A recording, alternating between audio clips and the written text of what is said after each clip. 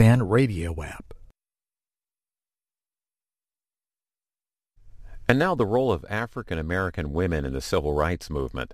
Over the next hour, University of Delaware professor Tiffany Gill describes how women organize sit-ins, voter registration drives, and boycotts, and how beauty parlors functioned as their safe place. This is from our weekend series, Lectures in History. All right, good afternoon. We're at the point in the semester we have been looking at the long history of African Americans since the Civil War. We've looked at the long struggle for what historian Hasan Jeffries calls freedom rights, right? We've been looking at this quest for economic, social, and political self-determination, for educational access and equity. And we're looking at this long quest for the full realization of freedom and citizenship. And so we're getting to the point in the semester where we're talking about the civil rights movement. We've been looking at that for a couple of sessions now.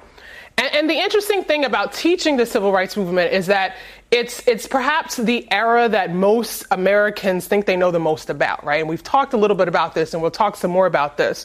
That, you know, just because folks think that they can quote a few sentences from Martin Luther King's speech in Washington or know a little bit about Rosa Parks's civil disobedience on the bus and have some sense and even have some visual images in our mind, right, of people being brutalized by fire hoses and dogs, right? There's a real kind of visual narrative that comes to all this. We often think that we know a lot about this movement. And so one of the challenges for those of us that are learning the movement and connecting it to this much longer history of Black activism is that there's almost a point at which we have to unlearn some stuff before we have to learn some stuff, right? And that's what our reading for today, Charles Payne's A View from the Trenches, is helping us do, right? So if you have that on your computer or on your handout, I think it would be a good idea for us to look at it. Because one of the main things that we're going to do, our main point today, is to look at what Charles Payne calls the master narrative of the movement. And what we're going to do is begin to establish and look at what some of the major tropes and issues are in terms of what this master narrative is. Think a little bit about why this master narrative has endured and what kind of purpose it serves for us even 5-6 decades since the height of the civil rights movement. But more importantly, we're going to reassemble the narrative or recenter the narrative, moving away from this master narrative to a narrative that's much more inclusive, a narrative that is going to center, in our case today, Black women in the civil rights movement, right? But before we do that, let's talk about what Payne calls the master narrative of the movement, okay? So what is the master narrative of the movement? What are some of the components that Charles Payne is getting us to think about what the master narrative is of when we think of the civil rights movement? What are some of those components? Yeah. He's really focusing on, the kind of like mainstream idea is the national movement, like March on Washington, Martin Luther King, kind of like the more popular ideas. And Payne is kind of asking us to look at the local struggle and specifically more local communities, what they did for the movement. Right. So one major component of this master narrative is a focus on the civil rights narrative from a national perspective and not a local one. Good. Any other components? Yeah. It's also a very non-complicated narrative, so there's a sympathetic federal government. Everyone kind of comes to the conclusion that racism is wrong at the same time. Right, so there's a sympathetic government, and almost it minimizes the intensity of struggle, and it minimizes the intensity of opposition to the movement, right? There's a way that through this master narrative of the movement, which has really been passed down in terms of how the movement was remembered, there's a way of kind of erasing the real opposition to it, right? There are these images of, there were a few bad folks in a particular place and a few bad police chiefs and things like that, but not really understanding that while not everyone was out there with fire hoses and police dogs, there still was a great deal of opposition to the civil rights movement. What are some other components of the master narrative? Yeah. He explains how they say that it was reduced more to a protest as opposed to activism. Mm-hmm. And anybody want to help me with that? What does that mean? Protest versus activism? Because those two things sound very similar to me. What is the difference between sort of simplifying the master narrative to be about protest but not activism? Yeah? I think when the civil rights movement is like overly simplified sometimes in like elementary school classrooms and stuff like that, it's kind of viewed as like a bunch of people coming together at like the right place at the right time, kind of, as opposed to like a long struggle that ended up with like people getting more rights or desegregation.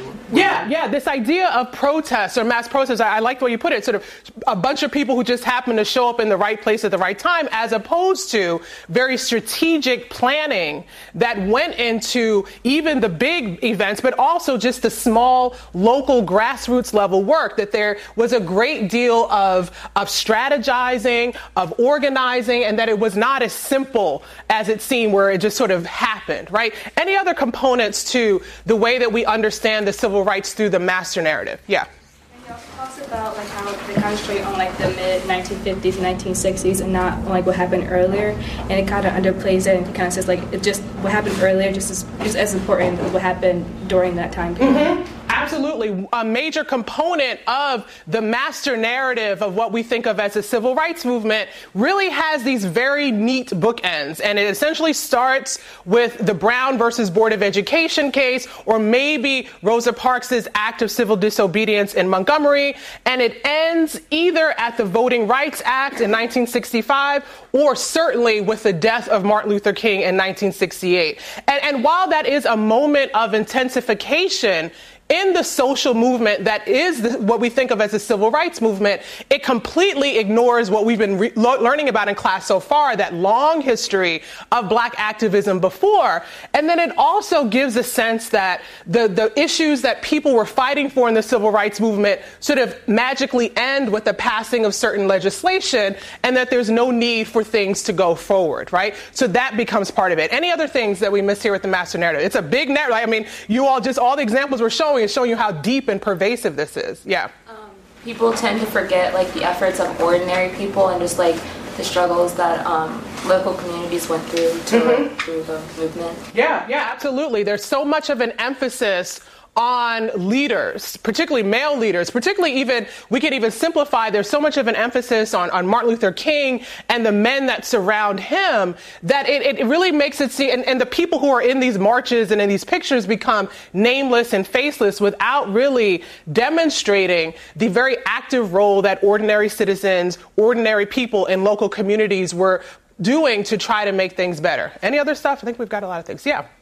In the first sentence, it says that the relationship between races in the South were oppressive, and it kind of just limits it to the South and doesn't bring into account that things were happening in the North too, and it was just as bad. Yeah. Part of the master narrative not only narrows the chronology of what we think of as the civil rights movement, but the geography of it, right? That it becomes just focused on what is happening in the South, as if racial inequality only existed in the South, and as if the kind of fighting against racial inequality is only limited in the South, right?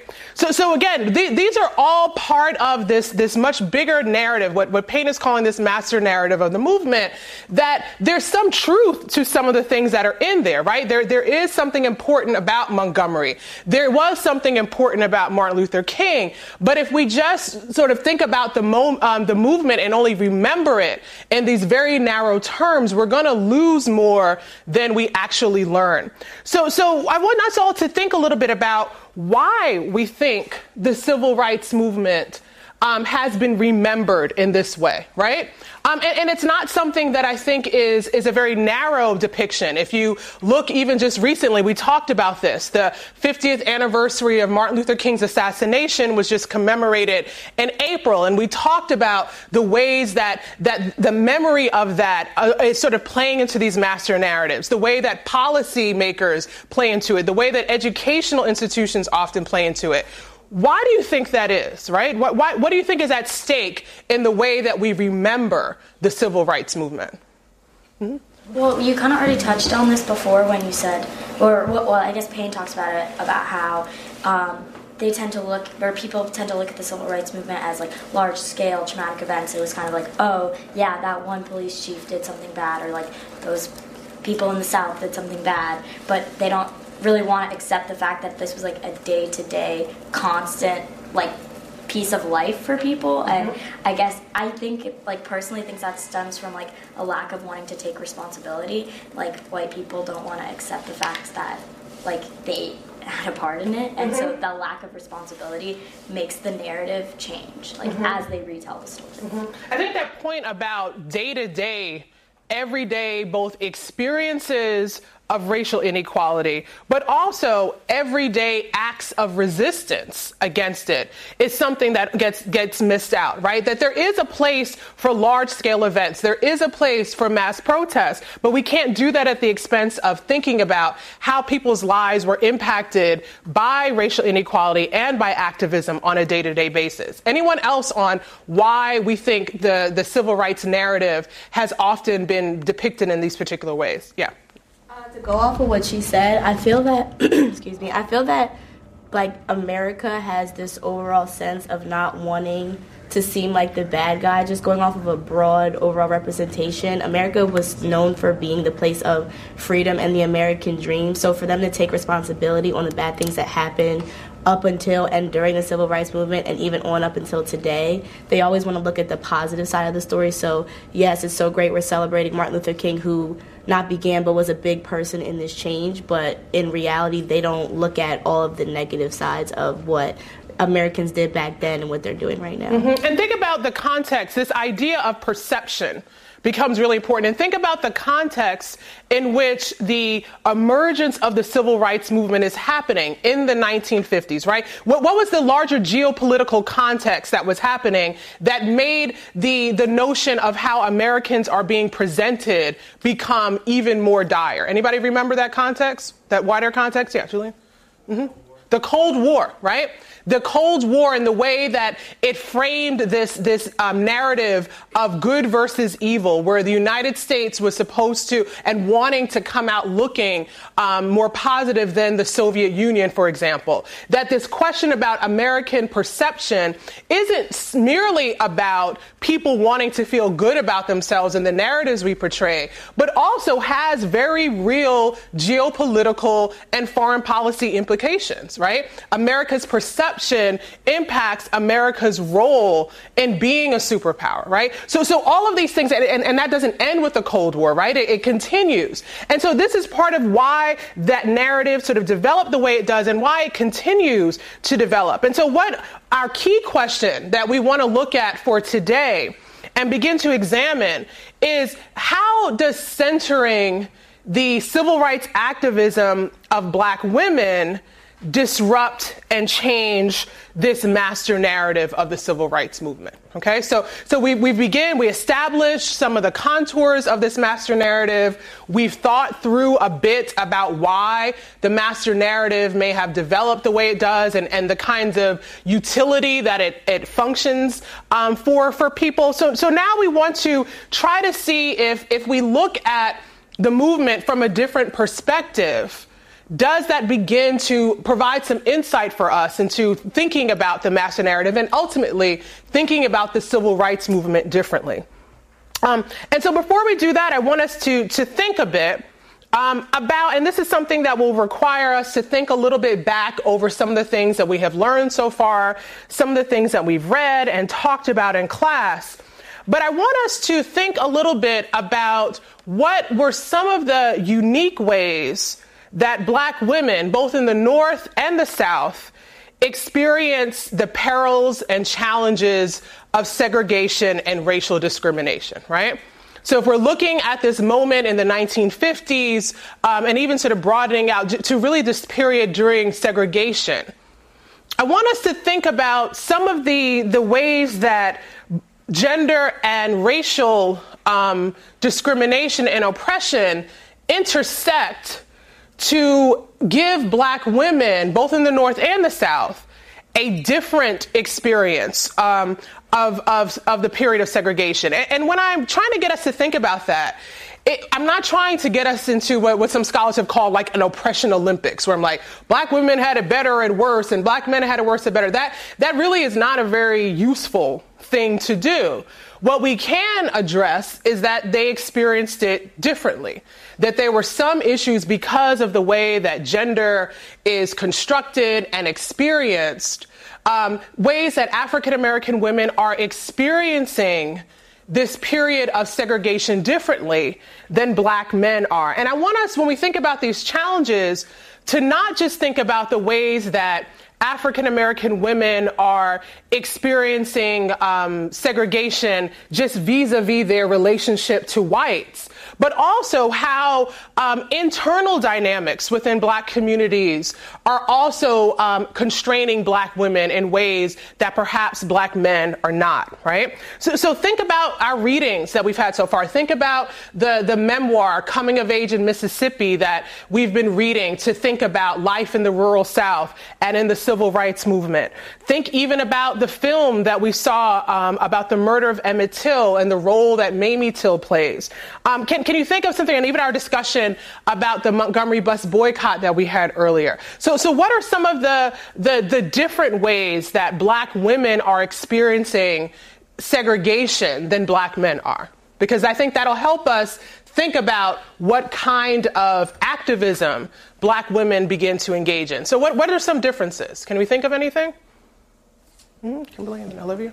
Yeah, one of the things when you were talking about Anne Moody, her mom was forced to kind of leave the kids at home, so she had the pressures of having to carry on her domestic duties for her own family, but then also had to leave the family to go work, and so that like unfairly situated her. Yeah, absolutely. This idea that Black women are responsible in many cases, particularly about the gender norms of this time, of caring for their homes in particular ways, caring for children, but also having the very real constraints of the economic injustice and the economic disenfranchisement that Black families have. And so just being able to negotiate their economic duties with their duties at home for child rearing and child care does put some particular strains on Black women in segregation. What else?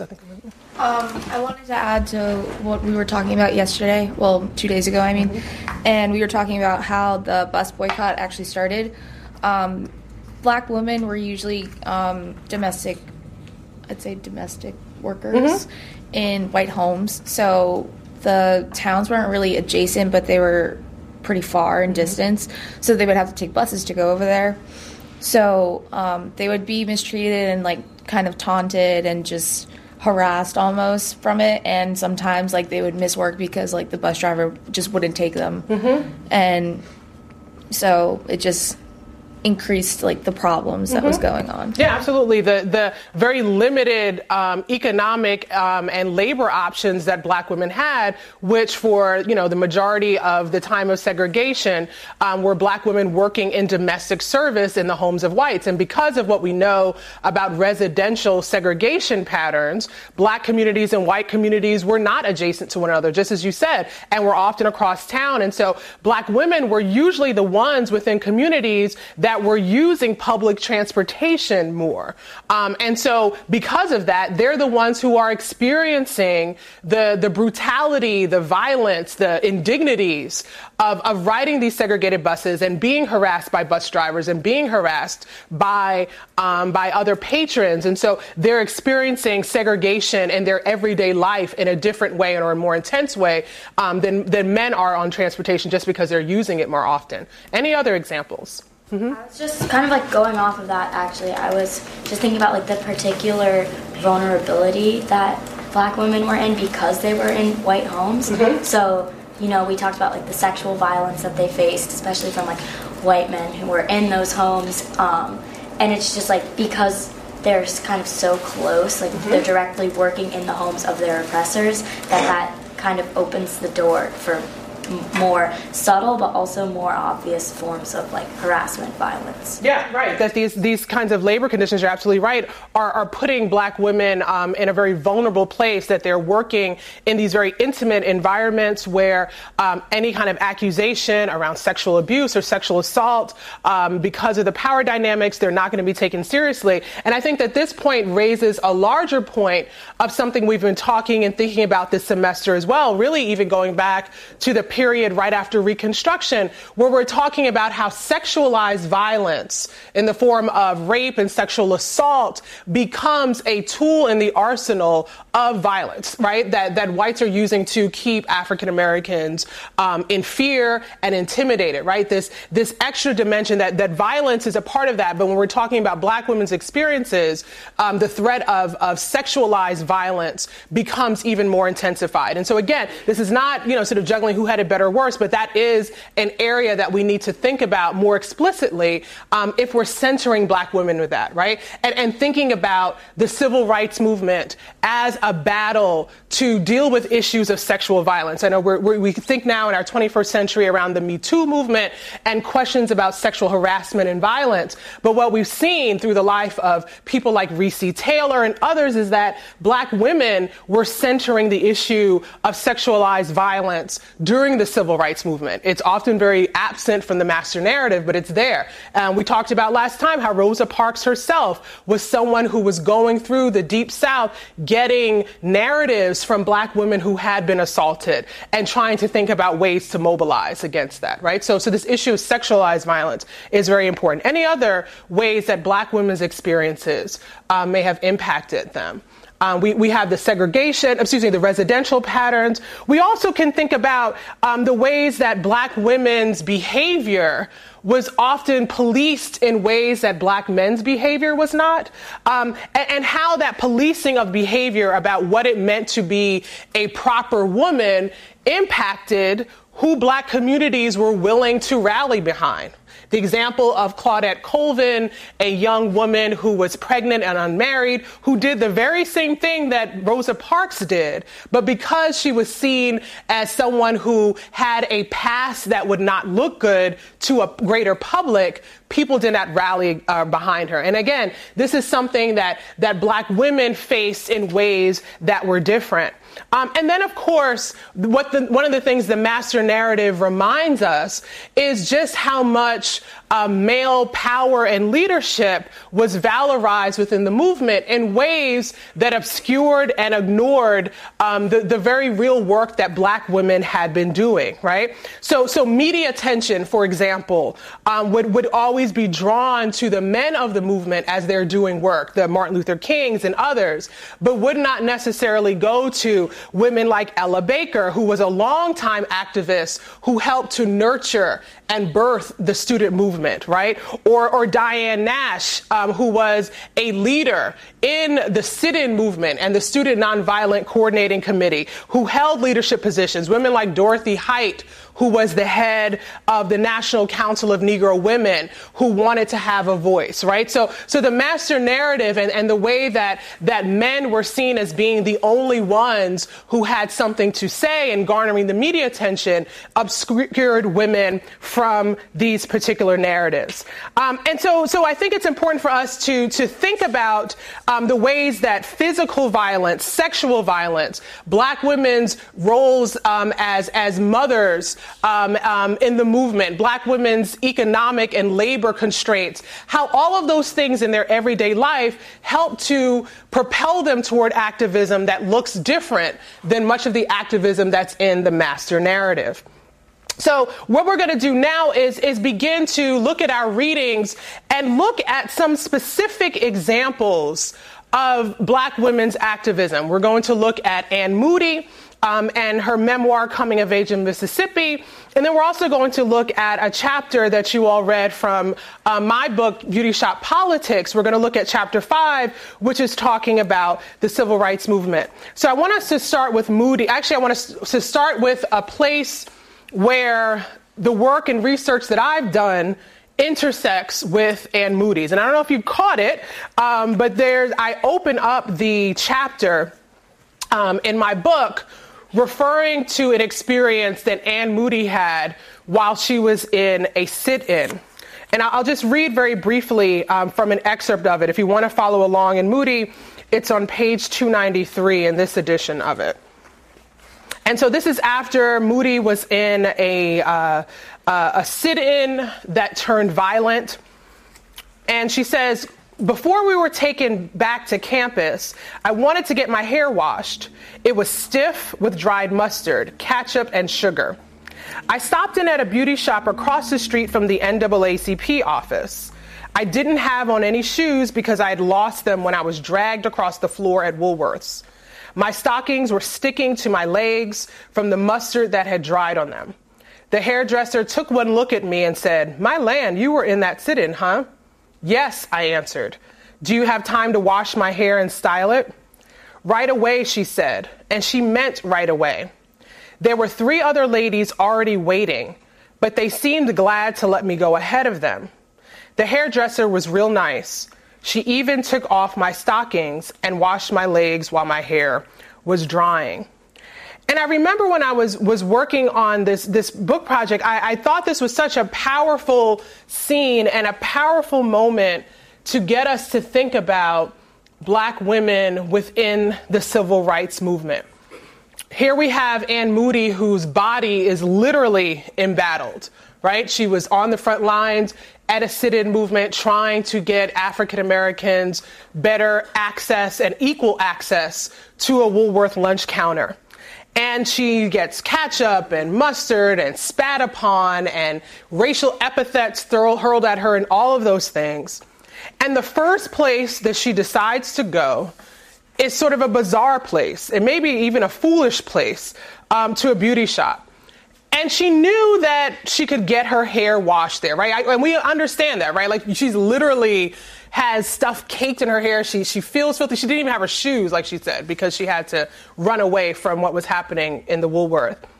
But I think the way that she describes her treatment once she gets into the salon is something that can help us think about Black women and Black women's roles and the importance of institutions that are sort of owned by and run by Black women in sustaining women like Moody, who were on the front lines of the movement, right? She knew that in the beauty shop, it would be a safe place. It would be a refuge for her, a place where she could not only have her hair washed, but the way that she talks about the gentle pampering by the beautician, and even the way that she refers to how the other women who were in the shop let her go ahead of them, shows that it also was a place where in many ways she could have her soul restored. And I think that that's something that we need to think about a lot as we're reading memoirs and seeing film, and even when you're watching those old newsreels of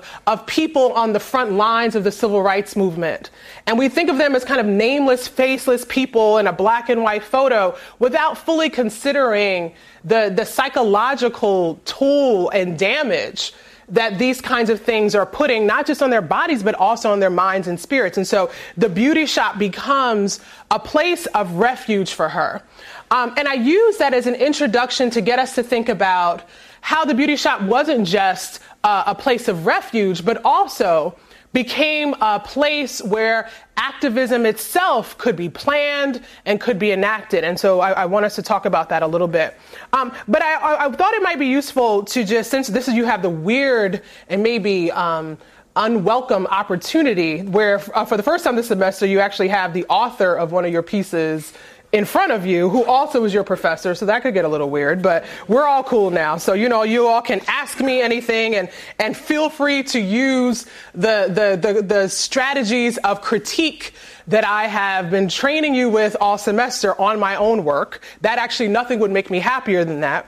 But I thought it might be useful to talk a little bit about how I kind of stumbled into this work on beauticians and the civil rights movement, right? It's sort of an odd thing. It's something I never envisioned doing. It almost doesn't even make sense, except once I got into the sources. So as a graduate student, I was really interested in Black women's activism, just sort of in a general sense. And I was reading everything I could get my hands on about the topic.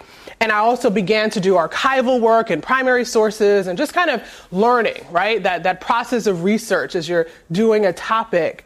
And then I began to notice something sort of weird but interesting, that many of the women who were mentioned in both primary and secondary sources, particularly those who were sources that were looking at local and grassroots community organizing and activism, that many of the women had a similar occupation.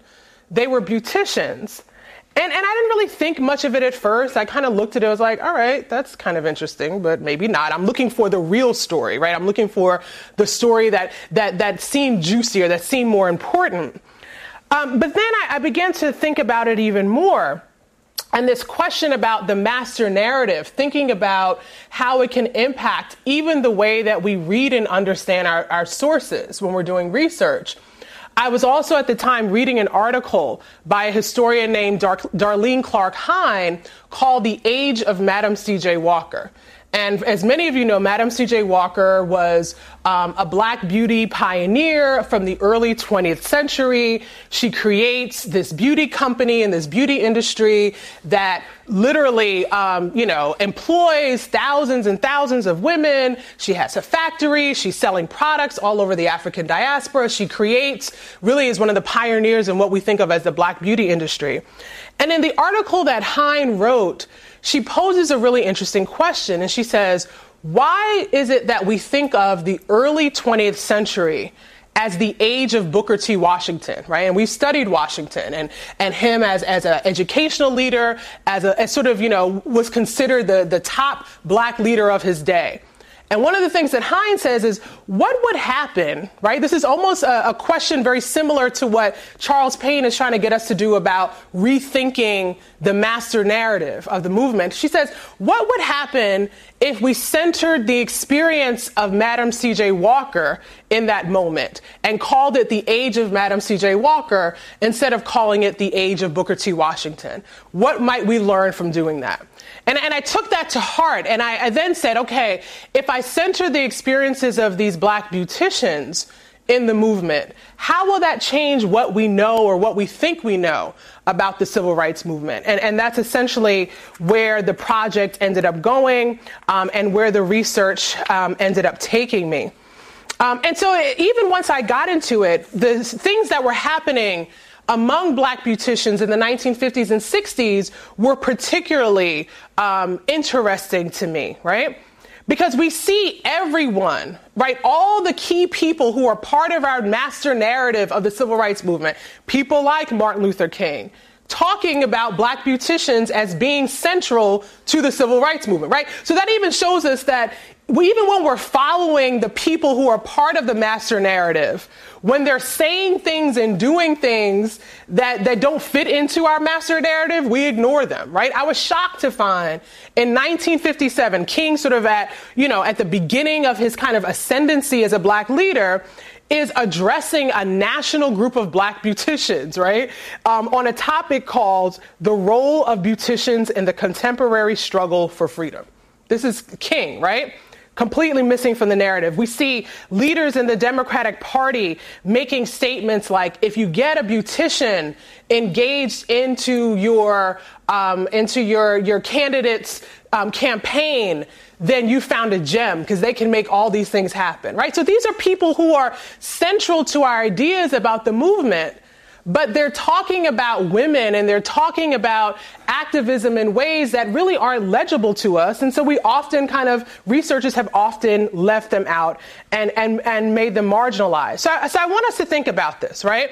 The article has a lot of the chapter, has a lot of evidence of the work that Black beauticians were doing and what they were doing in beauty shops. And we're going to talk about some of that. But just sort of as you've read it, why do you think Black beauticians were so effective as activists and grassroots leaders? What was unique about their position and what they had access to that made the kind of activism that we'll talk about in a minute possible? Yeah. On page 119 of the reading, you talk about a beautician who the police chief comes to her place of work and is trying to intimidate her intimidate her husband's manager into firing her husband and all types of things. And she is like afforded the ability to kind of talk back to him because as like a small business owner, she like has that economic like free will basically. Like she can like she doesn't have to worry about her employer firing her for saying something unsavory and she basically has the freedom to speak her mind. So I think that's powerful, especially like in that type of social movement. Yeah, right. So the example that you raised is a good one of Vera Piggy, her and her husband were very active in Mississippi in the NAACP, in voter registration movements, and they get hauled in. The police chief is going after them, and he keeps threatening her husband and saying, we're going to get you fired. We're going to get you fired. And Vera Piggy, as a beautician, as a business owner who owned her own business, and think about it too, not just that she owned her own business, but who were the clients in her business? Who were her clients? Other black women, right? Even her manufacturing. This is at the time where black women, beauty manufacturers who were supplying her products, all this stuff. So there was no one the police chief could go to and say, fire her, because she owned her own business. She was economically autonomous. And so that positioned her and other beauticians well to be able to take risks, because they did not have fear of retribution, because women and men would lose their jobs all the time if their civil rights activity was found out. So that's definitely a big reason. What are some other reasons? Yeah. You mentioned how one of the politicians said that he aims to mobilize beauticians because they're like missionaries. And everyone that they come in contact with, they make voting as important to them as like God. So their proximity to their customers and other people in their community really allows them to be like missionaries, to spread the word and to spread activism. Yeah. I mean, this is really sort of into any of us who have ever been to a beauty salon or have, particularly those who may have a long-term kind of relationship with one particular stylist. There's a certain kind of intimacy and bond that develops between a hairstylist and their client. And there often develops a kind of trust between them. And so beauticians had a great deal of credibility so that when they are sort of spreading the good news about voting and voter registration and civil rights activities, their clients are very receptive to it in ways that maybe if someone else told them this, they would not be as receptive, right? And so that kind of intimacy and bond and relationship that they have is also part of what is building that. What else? Any other ways why beauticians might have been well suited for this kind of civil rights work? Yeah. Well, I just like the physical act of like sitting in a chair and like having something sharp close to your head. You're kind of in like a vulnerable position. Like if someone's cutting your hair, like it's pretty. Or with black beauty shops, is worse than scissors at your ear. Like a hot flaming, a comb that has been dipped in flames coming behind your head, right? You gotta trust the person who has these materials. So there's already kind of a sense of like vulnerability, and I think in that it comes like you said, there's a like form of trust, but also like that relationship is important, kind of like this person's taking care of you, and in that way like makes people feel a lot more comfortable, especially in an environment where like being comfortable wasn't something that was common for black women.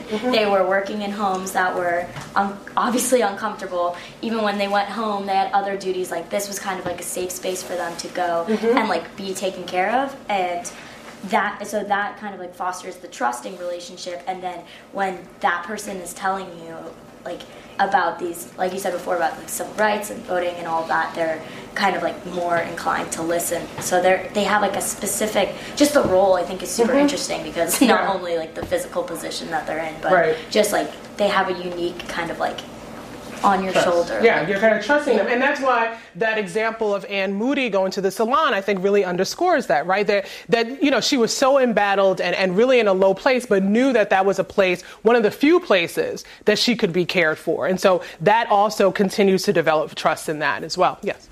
Well, this goes back to what you were saying earlier about how women's behaviors were policed in certain ways, and I'd say that black beauticians were really important to the movement because of the presentability of their clients. Mm-hmm. I think Dr. King in your chapter said something about look like you're going to church mm-hmm. when you're going to participate in acts of this movement, and that the beauty parlor is where you go for that. Mm-hmm. Yeah, there's a way that self-presentation was a really effective strategy within the movement, right? And again, going back to our earlier points about the master narrative and this idea that it was just these kind of mass protests and people would just kind of show up and things would happen.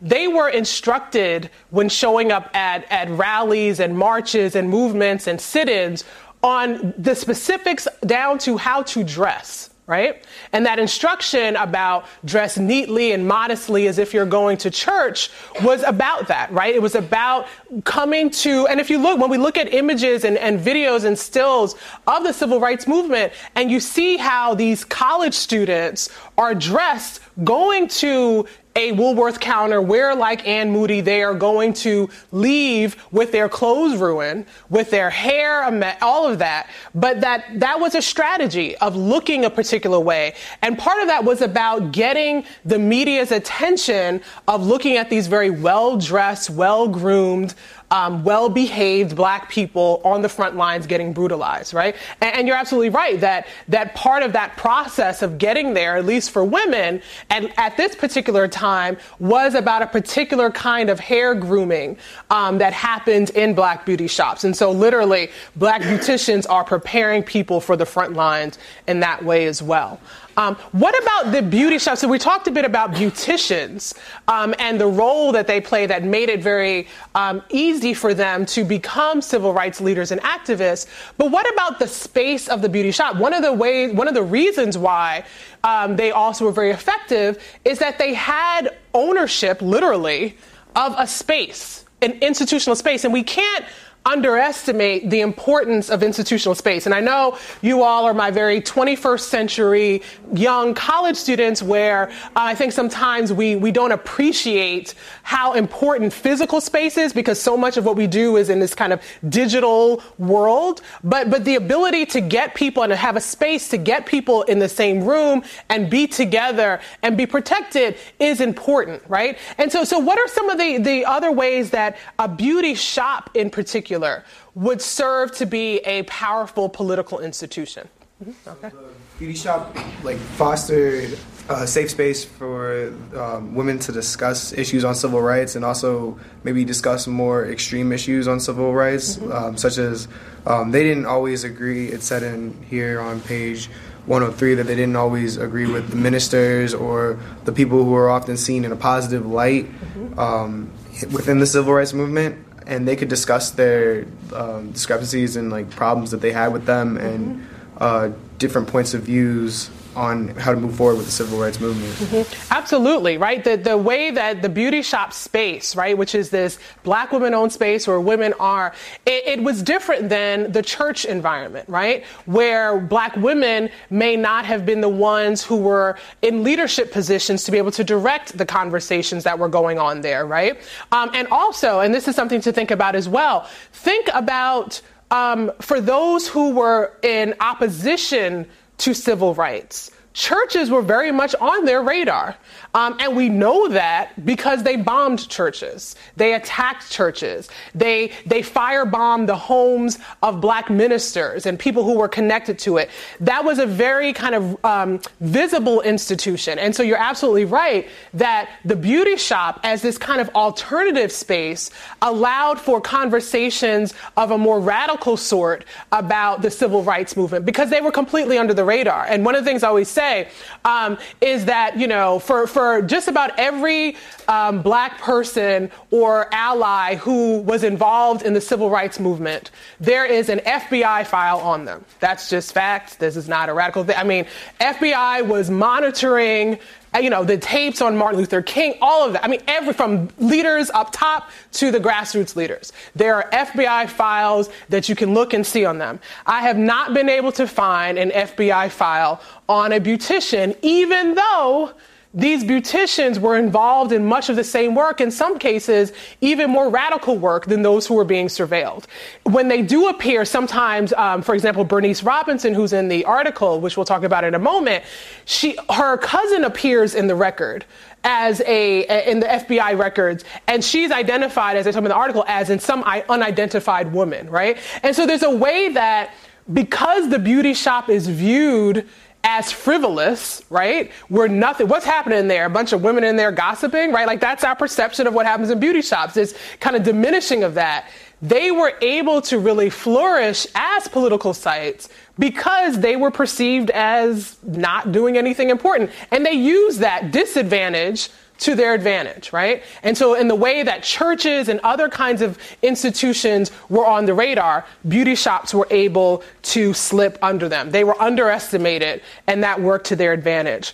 So let's talk about what was actually happening in these shops, and think about them within this larger context of the civil rights movement or the Black freedom struggle. And again, going back to our point about the master narrative, that if we're focusing on the master narrative, it seemed as though the most important thing was about getting laws changed. And getting laws changed is important. But when we look at the activism of Black beauticians in particular, we begin to see a much more complex and much more nuanced story about what the civil rights movement was about to people on the everyday. So what are some of the issues, some of the concerns that Black beauticians tackled from their position as beauticians and from their space as beauty shops?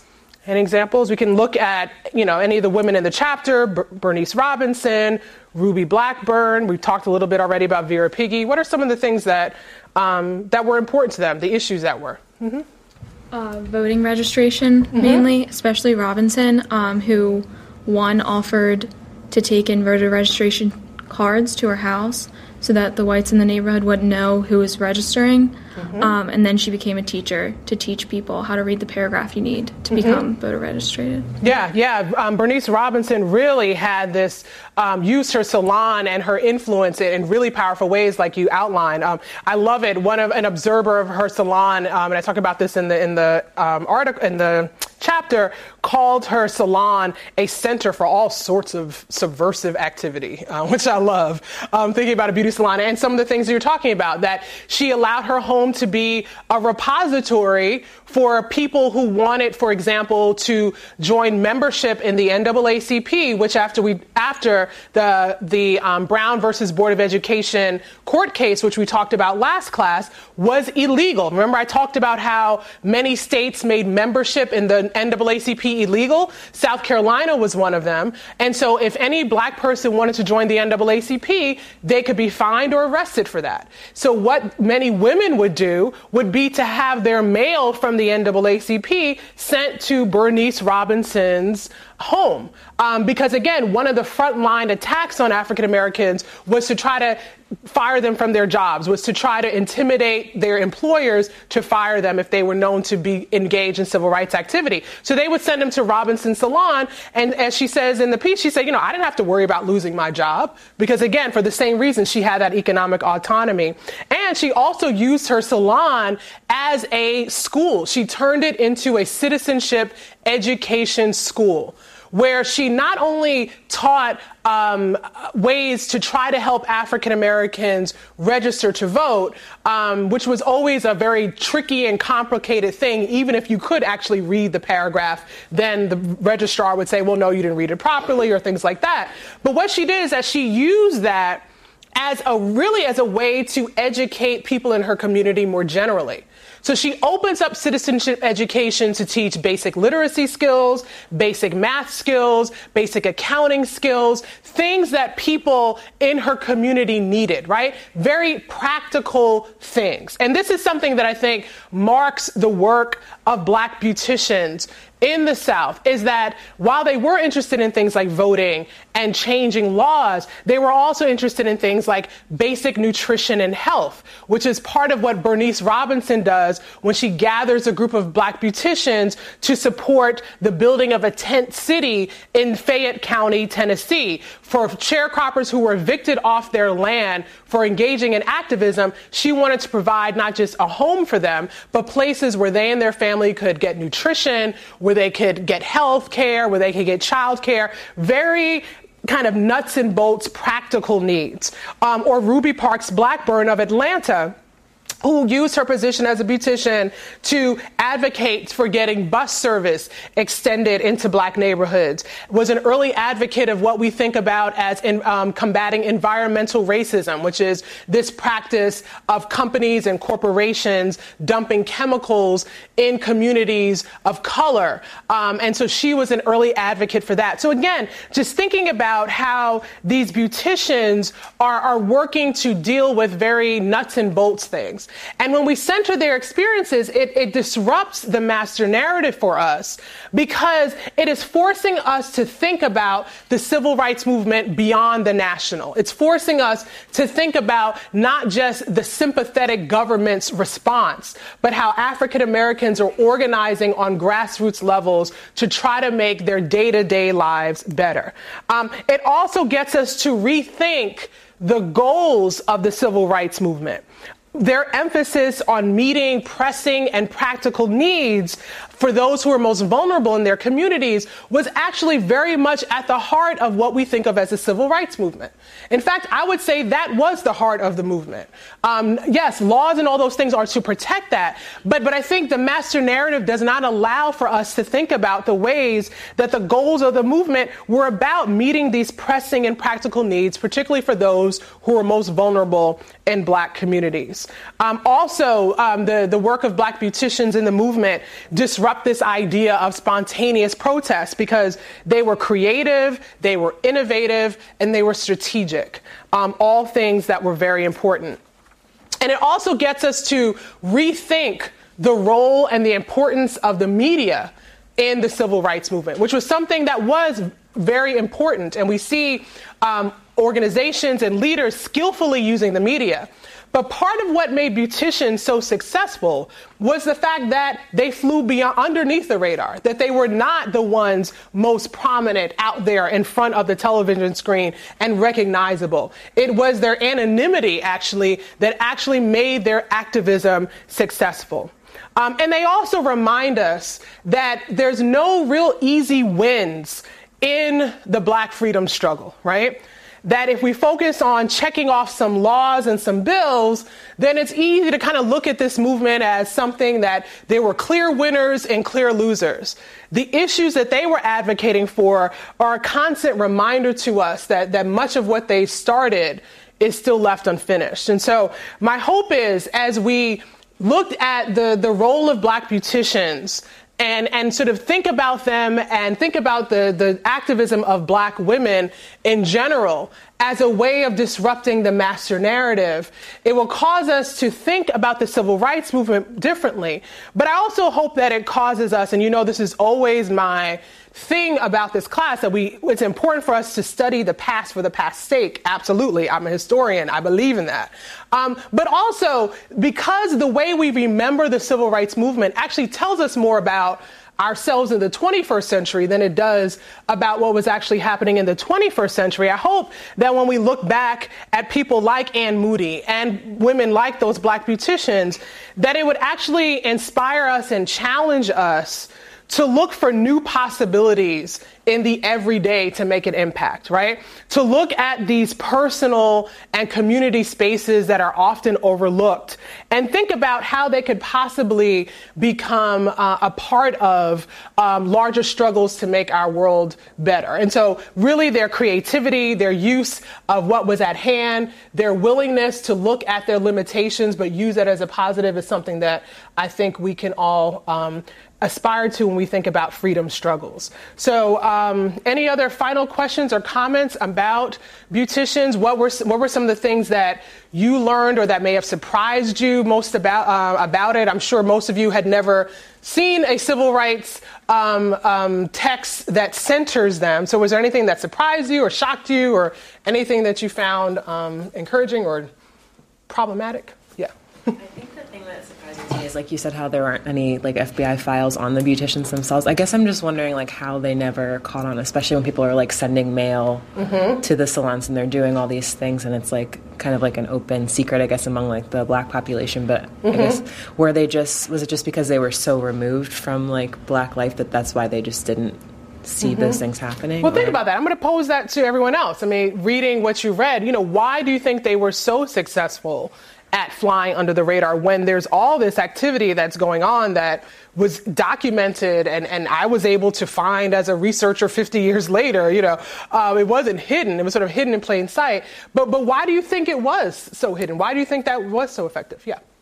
I think that the black woman is typically undervalued and undermined, even within our own community sometimes. So much so that, you see a lot of men come to the front when it comes to civil rights activism. And it was rumored that some of those men were misogynist.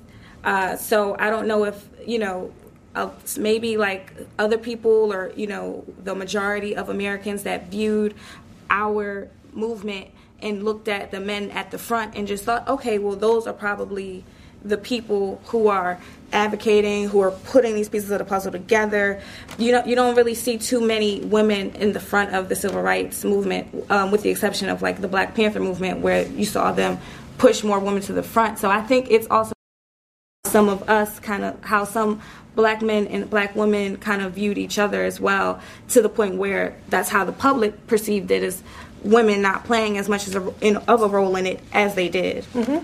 Yep. Also, any other thoughts on that?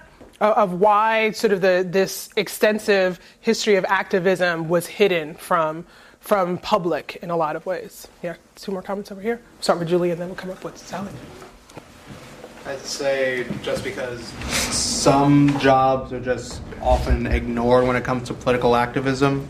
So when anyone would hear, oh, hey, something's going on in that beauty parlor, they would just immediately zone out.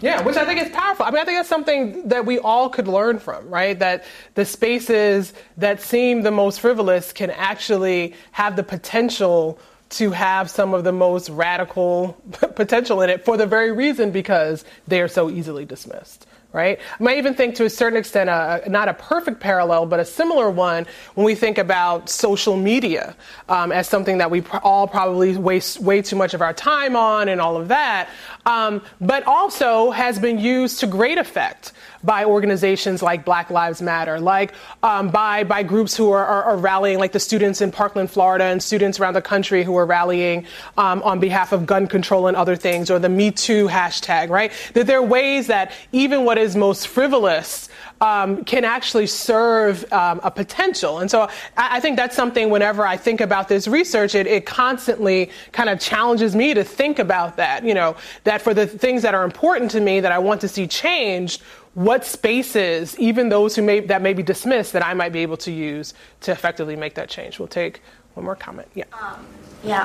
That's basically what I was just going to say, how which kind of makes me love it even more, is the fact that it was so easily dismissed, and they're they're frivolous women who they can't control anything. So they what a woman doing in a beauty shop. Really, and so they're kind of easily dismissed, and they kind of took that and made it into something, they took that opportunity of them being dismissed to make it even more powerful by being sort of incognito, making this political change. And I just think it's kind of so beneficial on so many levels, for it being beneficial to the individual as that's a place for Black women to feel safe and kind of recharge, I guess, in their political climate, but also on a national scale. It's the policy that they were able to affect. So I don't know.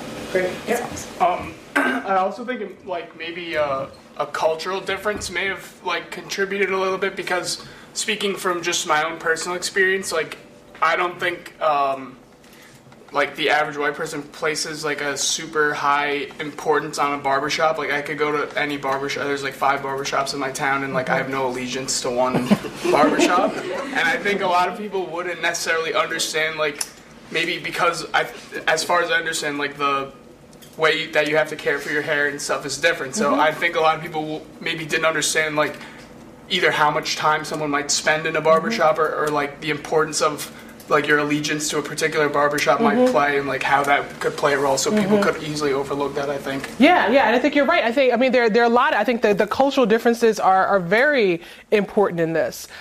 One, in terms of the, how much is getting done in a beauty shop. Part of why it was so effective was that there was a captive audience that was there for a long time, right? That often the hairstyling and all that would take most of your day or half of your day, and so people are in there for a long time building that.